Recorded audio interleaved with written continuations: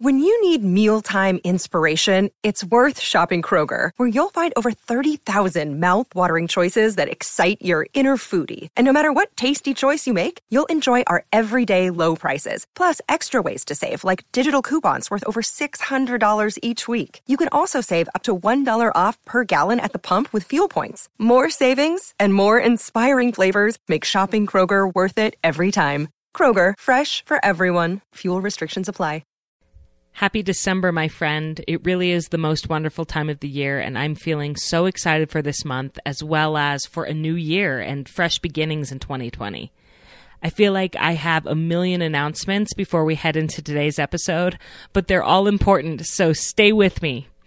First of all, I wanted to let you know that this will be our last episode for 2019. I'm going to be taking the rest of the month of December off from airing episodes on 3 and 30 so that I can focus on my family and my faith this holiday season and take care of my health, which, as you heard in last week's episode, has been a bit of a roller coaster lately.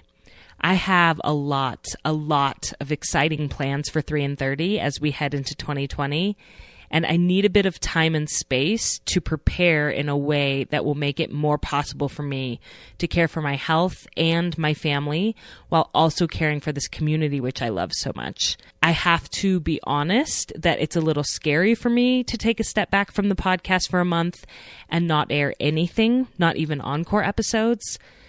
Because the podcasting experts say never to do that, or your community will forget about your show, it will get lost within their podcast app, and your podcast will lose all the momentum that you've worked hard to gain. And I weighed the possibility that this might happen as I was making this decision of whether or not to take the month off, and I ultimately concluded that taking this break is what is best for me, my family, and 3 and 30. And I know I don't need to give you a big disclaimer about all of this, but I decided that I did want to tell you the background on this decision because I want to give you permission to follow your gut and your heart when they tell you to slow down and make space. Even if some expert somewhere or your own fear or anyone else in your life is telling you that all will be lost if you slow down and take a pause. In the last few years, I've really tried to stop living from a fear of scarcity and to start living from an assumption of abundance in my life, and I made my decision from that place. So I will be back on the very first Monday in January, and I have faith that everything is going to be just fine with this community. In fact, I believe it will be better than fine. I'm so excited for what's in store for 3 and 30 in 2020. And so when the first Monday of the new year rolls around, let that be a little reminder for you that there'll be a new episode of 3 and 30, and come on back and listen. And in the meantime, if you need to catch up on old episodes, now is your chance. So dig into those archives. Now for our second announcement. Don't forget about this month's sponsor, which is Shine Cosmetics. I am so grateful for this company, which was founded by mothers and is run by mothers who are on a mission to be a positive voice in the beauty industry and remove sexualization from beauty products. I truly love their makeup. I use it every day, and my favorite product of theirs is the Beauty Balm, which is a super light foundation with SPF 15. I also love their blush, bronzer, and lip colors. In fact, I did my first ever makeup tutorial this week on Instagram where I showed myself putting on their products, and it was super awkward, but I've heard it was helpful to moms like me who have to keep their beauty routines really easy and quick. So if you're interested in seeing that tutorial and checking out the products from Shine, go to 3and30podcast.com/shine. These would be great stocking stuffers and gifts for friends or teachers, and you can use the code 3and30 for 10% off. And now on to the show. This episode is unlike anything I've aired on 3 and 30 before, and I think it's such an important discussion. I do want to say up front that I recognize that this topic is very nuanced, it's complex, and the guest and I couldn't possibly say everything that there is to say about it in a 30-minute episode. In fact, the original interview was over an hour, so I had to edit it down dramatically. But hopefully this will give you some food for thought as you figure out your unique stance on the best ways to reach out to the most vulnerable people in your community. This is episode 110, how to compassionately respond to homelessness. Welcome to 3 in 30, a podcast for moms who want to create more meaning in motherhood. Each 30-minute episode will feature 3 doable takeaways for you to try at home with your family this week. I'm your host, Rachel Nielsen. Thank you so much for being here. During the holiday season, many of us feel the desire to look beyond ourselves and do some good in the world. 'Tis the season for toy and food drives, singing carols at nursing homes, and volunteering at the local soup kitchen. I love this time of year when the whole world seems to be more focused on reaching out to our neighbors. And I would also love it if we all, myself included, continued with that desire to make a difference in our communities well into the new year. And that's why I'm so excited for today's episode, which I hope will make it feel much more possible for us to reach out to a group of people who need the support and assistance of their communities, not just at the holidays, but all year long. And that group is individuals who are experiencing homelessness. In every city in the United States, we see these men and women on street corners with cardboard signs or huddled up in blankets or in big coats on sidewalks and in parks. And the best, most human parts of us feel pulled to do something to help. While sometimes at the same time, we can feel nervous, afraid, or even a little defensive, thinking, I don't know what the right thing to do to help here is. And since we don't know what to do, we often just walk away, and that doesn't feel right either. Today on the podcast, I'm so honored to have my lifelong friend, Meg Martin, with us. Meg is a certified peer counselor and social worker who is a founding member and the executive director of Interfaith Works Homeless Services in Olympia, Washington. After recovering from her own battles with mental illness and addiction, she felt compelled to help those who often struggle with the same issues she had, but who don't have the family and financial support to get the services that they need to get well. She was instrumental in the creation of the first trauma-informed, low-barrier homeless shelter in her town. And in the 5 years since its creation, the program has grown from 12 staff members to 40 staff members and now provides services nearly 24/7 between 3 programs in her city. After over 10 years working with individuals who are experiencing homelessness, Meg is going to have incredible insight for us on how we as women and mothers can do small but impactful things to reach out to the most vulnerable people in our communities, not just during the holidays, but all year long. So Meg, welcome to 3 in 30. Thank you. I'm so happy to be here. And by way of background, for those who are listening, Meg and I became best friends in about 3rd grade, and she knows my family better than almost anyone. Meg, I'm just so unbelievably proud of who you've become and the work you're doing in Olympia. And I can't wait for you to teach me and to teach everyone listening, because this topic is really outside the realm of most of our daily experiences as mothers, but we want to help. And so thank you for coming on to give us a peek into this world and helping us to learn what we can do. Thank you so much for having me, like I said. And I just think that it's so important to ask the question and to, be upfront with ourselves about what feels uncomfortable about bearing witness to such human suffering on our streets and in wooded areas, and it should feel uncomfortable. It should feel extremely uncomfortable to have to see that level of poverty in the wealthiest country in the world. It's totally normal to feel nervous, to not know what to do, be influenced by many of the messages that we hear that are typically not entirely accurate about what people are up against and what brought them to where they are. And I just think it's really amazing that you asked me to be here and to have this conversation. So thanks. Well, thank you. And in your bio, it says she and the Homeless Services staff team know that all people are valuable, deserve love, respect, connection, and a community who believes in them. And I love that that's the mission that everything at the shelter does for the guests who come and stay there. Yeah. So our mission statement for our homeless services starts with advancing the social inclusion and empowerment of our neighbors experiencing homelessness. And what that means to me is that,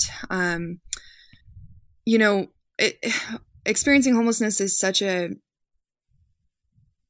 psychologically confusing situation, as it's been described to me, that it's extremely isolating, and oftentimes people are, they might feel like while their entire life is on display for the public, it's almost as if they're in a glass box, like in a museum or something, where every single thing that they do in their life is in the public. They carry all their belongings on their back. I mean, I imagine what it would look like for me if the roof was pulled off of my house and everyone had to see the like there's no closed doors. Yeah, there's no closed doors. I mean, we have one 24-hour restroom, public restroom in our entire city of, 60,000 people. And so it's like literally everything is on display for everyone at all times. Yet people walk by you every day like you don't exist. And I love the emphasis that you have on people first. Like you've told, I asked what's the best way? Do I say homeless people? And you said people first language, like they're people experiencing homelessness. Yeah, absolutely. Well, I would love for you to give us 3 takeaways today for what we can do when we see people who are experiencing homelessness and we feel that pull in our heart to help, or we're not sure how to go about doing that. Great. Well, I will start with my first one, which is learn about the reasons why people end up experiencing homelessness. So often when I'm working with different community members or community groups, this is a question that comes up all the time. Like, why though? How do people end up here? What did they do that got them in this place? And this takeaway is really, to me, the most important one, even though it might feel kind of less of an action-oriented thing.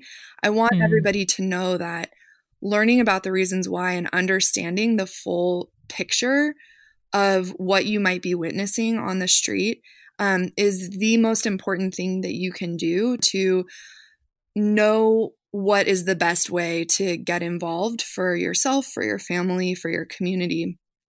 And what we know is that the primary reasons that people end up experiencing homelessness by and far are economic. They are related to the price of housing, not only purchasing housing, but rental prices primarily. It is about the price of healthcare and the price of childcare. Those are the 3 main economic reasons why people end up on the streets. A huge medical bill that they have no savings for, that ends up going into collections, that ends up getting debt collected on. Multiple studies have now shown nationwide that for every $100 average increase in a rental, it coincides with over 30% increase of homelessness in non-metropolitan areas. So that's kind of like mine, like smaller towns or more rural areas. And in metropolitan areas, it's 15%. So it's a little bit less than that, but that's usually because there's more housing options.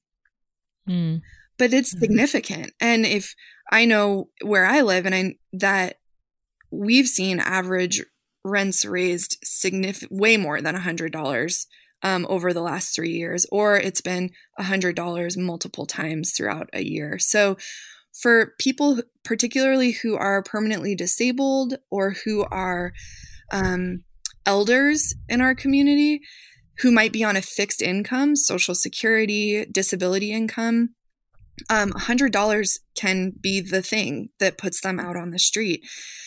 And for disability income, do you know how much it is for folks every month that they get when they've been determined to be permanently disabled and never able to work again? I have no idea. How much is it? $744 a month, typically. And so imagine what $100 increase in rent could do. Yes. Wow. And one thing I know we've talked about in our conversations is that you said we want to believe that homelessness is an individual's problem. Like you said, like, what did they do to end up here? And instead, we need to think more of it as a societal problem, that there's not good enough access to these basic things that human beings need to survive, and that we can help to address that as a society. It's not just what did they do. I think we want to believe that because we want to believe it could never happen to us. It could never happen to our loved ones. It must be something that they did to end up there. Yes, exactly. And I think we spend a lot of energy doing that because those larger structural changes can feel kind of overwhelming or sort of abstract to most people. And so we're humans, we like instant gratification, and we want to know what we're looking at and whose fault it is. And it becomes a lot easier to blame the person you're stepping over on the sidewalk than it does to look at what these structural issues look like and to face the reality that it really could be any one of us at any time. I mean, I don't know a lot of people in my life, myself included, who really could take a major financial hit. It's like, if the hit is big enough, any of us can be where our folks are. And for a lot of our folks, they'll say, I never thought that I would be here. You know, I own my own business. I have 2 master's degrees. Wow. You know, these are real stories of people that have wound up in our shelter. You know, I lived in my house for 50 years and I'm 76 years old. And now I'm on the doorstep of the shelter with no idea about what to do. You know, and I think that we end up, most communities that I have encountered on this topic end up delaying real solutions for so much longer than we need to, because we cannot zoom out and try to look at the structural reasons why people are where they are. We focus so intensely on the individual and what they've done to be there. And that's where some of the stereotypes and some of the realities, I mean, I'm going to be real, like, of people who are using drugs or using alcohol. And what I have to say to that is that they are extremely effective coping mechanisms. I mean, right. My own experience with addiction was almost entirely because of the trauma that I experienced and my inability to manage my mental health in a way that made me functional. And when I would use and when I would drink, I felt functional. I felt like I could exist in the world. I felt like I had a break from my own brain. And should we really be focusing on the negative aspects of somebody's coping strategies when they're literally sleeping on a sidewalk? Right. Like, Literally. Clearly they need to cope and escape their reality in some way. Yeah. And as human beings, we should recognize that sometimes we don't make the best choices when we are in that kind of immense pain. And that is universal. It doesn't matter our economic status. We all cope in some unhealthy ways sometimes when we're under intense stress. Yeah. And I think that what we really work on with people is not taking away their coping strategies until we can replace them with better ones. So that's why we don't require that people are sober before they can access our programs. We don't require that they have to engage in treatment or mental health services in order to get their basic needs met. We try to get their basic needs met immediately, regardless of their circumstances, because we know that they are going to be significantly more likely to make positive changes in their life if they have their basic needs met first. Yes, that makes so much sense. And as far as on a day-to-day, basis, when we do come in contact with people who are experiencing homelessness, what can we do? And I feel like that leads really well into your second takeaway for us. Yes. So the second takeaway is do not repress the desire to be generous. There's so much that we can do every day, even in the face of these big structural challenges that we're up against. What I mean by not repressing the desire to be generous is if you feel drawn to give, and give without strings attached. Any organization that you give to, any other thing could do 100 different things with the money that you give them. And I think there's an idea that if you give to some organization instead of an individual, somehow your money will be better used. And that might be true, especially if you have a relationship with that organization. But when someone's asking whatever they're asking for, if you feel drawn to give it to them, give it to them. And that's all. You just did what you needed to do. And you don't have to have the burden of wondering what they're going to do with the money. You don't have to carry that burden. You can let that burden go. And if you don't feel like you want to give, or you don't have cash, or you can't for whatever reason, that is okay too. It is totally okay to say no. But you can say no, and it's really nice to see you today. Yes. And you can look someone in the eye and acknowledge that their humanity and still say no without looking away or ignoring or running away from that person. Yeah. Yeah. And that is a generous response, even if you're not giving what they asked for. Exactly. And I really like the wording here, don't repress the desire to be generous, because I think sometimes we feel that urge inside of us to help, but we squash it because we start overthinking and overcomplicating. And like you said, thinking, well, what if they use it for this or that, or I've heard this. And if you feel it, you can respond to the best that's within you and not worry about what happens after that, because you're being true to who you want to be. And beyond that, we don't have much control over anything anyway. I think the other thing with this is that you can, depending on the situation, you always want to trust your intuition, just like we all do as humans every day. But if somebody's asking for money, or if there's somebody who is on your block or like near your work that you see really regularly, to introduce yourself.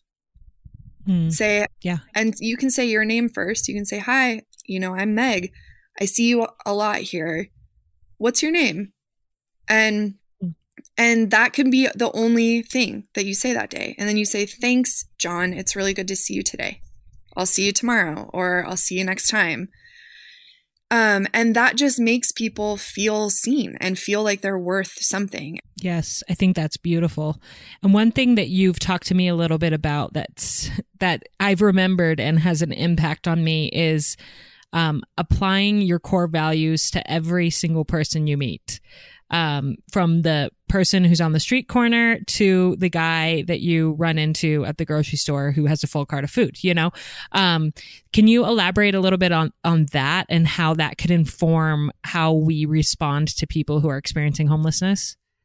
Yes, definitely. I think that in some ways it's become a societal norm to selectively apply our core values in certain places and certain times and certain groups and whatever, and then not be able to apply those same core values to other groups that we might not feel a part of, or we might not understand, or we might be holding significant judgments about. And so like my example that I always give for this is, because people say, well, yeah, Meg, but you do this work every day, so it's easy for you to have the empathy that you have, or whatever. And so what I think about with this a lot is that I work with a lot of politicians. I work with a lot of property owners, business owners, people that are in positions of power and privilege in our community.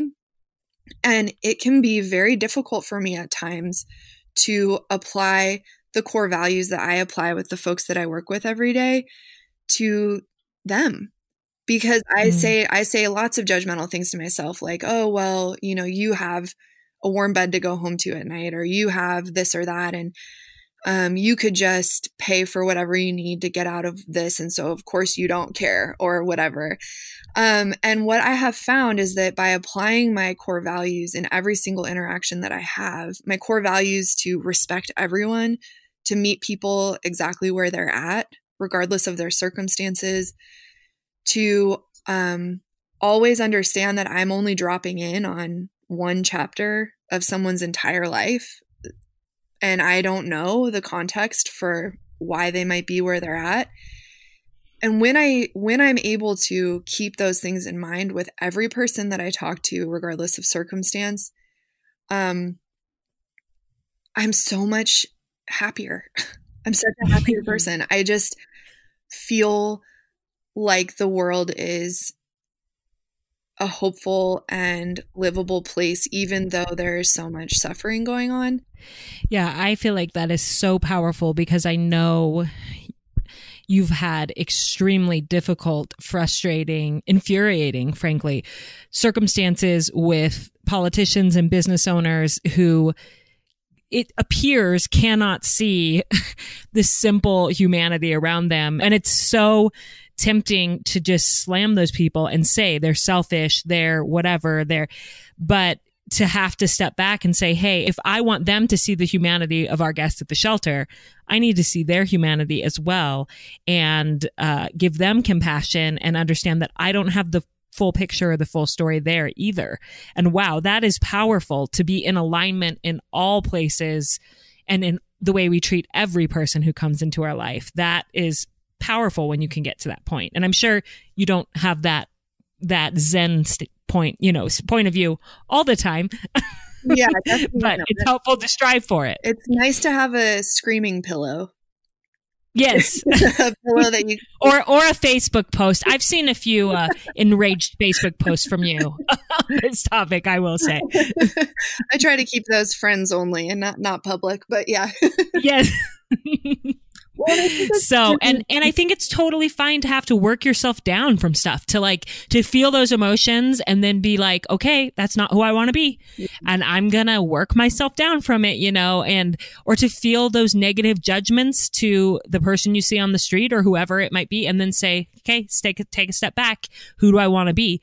And align better with who you want to be and how you're treating other people. Yeah, definitely. There'll be times at the shelter where somebody will be, we sometimes joke that every group of people, whoever you are, there's about a 10% jerk quotient, like 10% of teachers are probably kind of jerks, 10% of social workers, kind of jerks, and it's like 10% of homeless people are sometimes kind of jerks. And yes. It's just like it is with anybody else. And so it can be difficult sometimes because you're like, oh man, this person is just really being a jerk right now. Or maybe they are, yelling obscenities or something like that on the street that can feel, you're like, it just feels like rude right now. And I think what is really important to remember in that moment is like, how angry would I be if I literally laid my head down on a sidewalk every night and didn't necessarily know where my next meal was coming from and was dealing with maybe significant mental illness where I wasn't really sure what was reality or not reality, or serious depression and feelings of worthlessness. It's like I would be angry too. Yes. So it helps me to maintain my empathy in those moments when I try to put myself in that position. And that just builds your capacity for generosity and for empathy. One point that is really important is that by not repressing the desire to be generous, I don't mean anything goes, or it's a free for all, or you have to feel like you give to every single person that you see on the street or anything like that. Which leads me into my third takeaway, which is it's okay to have boundaries. I would say it's very, very important to have boundaries. And that's true about all of us in our own lives, no matter who we're interacting with in our families and the groups we're a part of, all of those things, is you have to be able to have boundaries and to be able to know how to express those boundaries in a way that other people can hear and understand, and in a way that doesn't isolate other people even further. Then you can practice expressing those boundaries verbally, saying them out loud, trying them out with somebody who you trust. Like, I will sometimes have folks role play what they would say to somebody asking them for money on the street when they walk by, when they're trying to learn a new way to communicate that. So this is where we move into kind of more of like what do the different options look like to help, and why you need to know your boundaries is because maybe, for example, one boundary is I'm not ever going to feel comfortable giving money. So I'm not going to give money. But what I could feel comfortable doing is having hand warmers in my bag during the winter. That to me would feel fine. And probably, and here's a pro tip for everybody, hand warmers are like gold on the streets, especially in the winter. But so even if somebody's asking for money, or they might be asking for food or whatever it might be, you can say, I can't do that today, but I do have hand warmers. Do you want that? And then they have the autonomy to say yes or no. And if they say no, that's okay. You set your boundary and they're setting their boundary.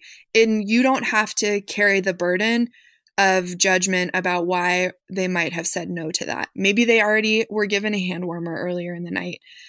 Again, it's like you don't have to carry that burden. But unless you know what your boundaries are and what feels comfortable to you, then you can't necessarily like make those game plans or take those action steps.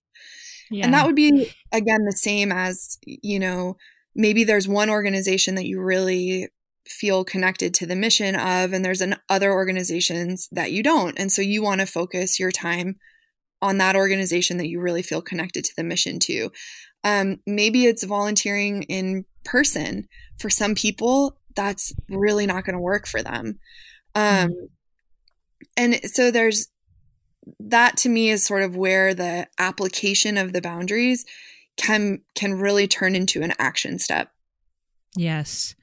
And I love that example of hand warmers and having those handy. I have a friend recently who said she went to New York City. We live in a really small town in Idaho, and honestly, there is homelessness here, I'm sure, but you don't see it. It's not as visible as in big cities. And so for her to go to New York City and to see so much of it was really hard on her heart, and she wanted to do something, but she didn't know what. And she said that she just got a whole bunch of like Walgreens gift cards, and that felt comfortable to her to give that. And that's what she did, and I'm like, good for you for making a plan that felt comfortable and following your gut and your heart and doing something instead of just walking away and letting that desire to be generous go ignored, Yeah. And what's really cool about that is that it still gives the person autonomy to decide how they use it and what they need. And then the other thing that's really good about that is that it gives them the opportunity to go inside a Walgreens for as long as they're shopping, which is warm and might have a bathroom, and then they can be a paying customer and use the bathroom. So there's an additional layer of gift that she gave with that maybe most people wouldn't really think about. Yeah. And while we're on this topic, could you give us some ideas for concrete things we can do, especially this holiday season? If people are feeling pulled that they want to help in some way, what could they do, both for people that they may see on the street as well as for like their local services for people who are experiencing homelessness? Yeah, absolutely. So, there's so many ways to plug in, and I really just encourage everybody to know that no matter where you are in your journey with this, there's some way that you can support. And no matter where you are financially, there's also some way that you can support. And so I would say starting with doing a little bit of research about what organizations are working with folks who are homeless in your communities. So you can just do a simple Google search of like, shelters near me or anything like that, to start to learn. And oftentimes they'll have, websites that have wish lists on them. Another really good thing to do is just clean out your closets. I know most folks have a coat that they haven't worn in 2 years. They've got a blanket that's been, in the drawer forever and isn't getting used. Shelters often will be able to take different sheet sets, like we take twin size sheet sets, and socks and gloves and all the extra things that you might have laying around that you might even take to Goodwill or something like that. Consider bringing it directly to somebody on the street or directly to an organization that is, sheltering people every single night.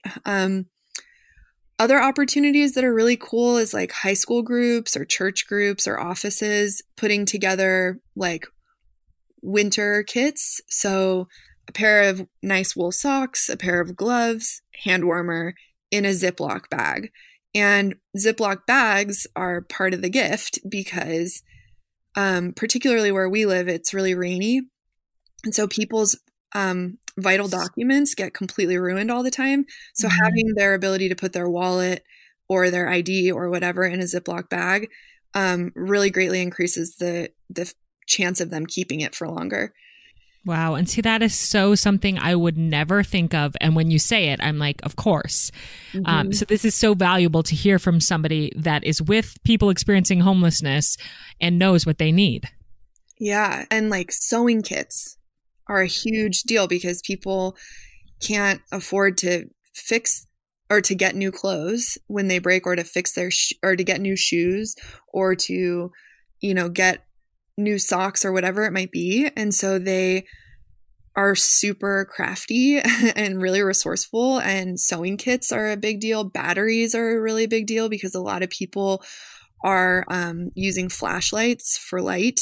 And I would say too, like if you do find an organization, just giving them a call and asking them similarly to what you would do on the street, ask them for what they need and then give them that rather than, getting kind of this idea in your head of what you might think they need. Ask them what it is that they need. We just had an elementary school that gave us like 1,500 pairs of socks because they just focused it all on socks. And then it's really cool because then I can get invited into their classroom to talk to them about why they're donating socks and what the socks are going to go for, and get us kind of back to that number one takeaway of education. And so there's so many ways. Yes. Oh, those are so many beautiful ideas. And I know the moms listening, this is a really responsive community, the 3 and 30 community. And I know they will act after they listen, which I love. So Meg, I just want to thank you so much for coming on and giving us so much to think about so that we can act on it and be more compassionate neighbors and human beings to everyone around us. And before we end, could you tell us your 3 takeaways one more time? Yes. Number 1, learn about the reasons why people end up experiencing homelessness. Number 2, do not repress the desire to be generous. And number 3, it's okay to have boundaries. All right. Well, thank you so much for being here. It's been such an honor, and I know your presentation is going to give us a lot more to think about during this holiday season. So I really appreciate you spending some time with us today. Thank you, Rachel. It's been really, really good. Many thanks to my dear friend Meg for coming on the show to teach us about homelessness. And if you take action after listening to this episode and do something to help people experiencing homelessness in your community, please reach out to me via email and let me know so I can cheer you on. I'm so grateful for this incredibly responsive, compassionate community of women. I also wanted to add that if you are looking for an incredible organization to donate to, Meg's organization called Interfaith Works is currently raising funds for a new facility that will offer supportive housing designed to build independent living skills and to connect people with community-based healthcare, treatment, and employment services. I did not tell her that I was going to include a call out for this within the episode, but I know that I'm definitely going to donate to this very worthy project, and I thought that you might appreciate being made aware of the opportunity to contribute as well. I'll put the link in the show notes and in my weekly email if you are looking for a great cause to get behind this holiday season. My friends, I love you. I hope you have an incredibly peaceful and present holiday season. And if that is not looking very possible for you at the moment, I hope that you'll take a step back and evaluate what you can do to create space and self-care in your life and seek the support that you need to thrive. We can do this together. You'll hear from me again on Monday, January 6th. I can't wait. And until then, I hope you have a beautiful month of December with your family.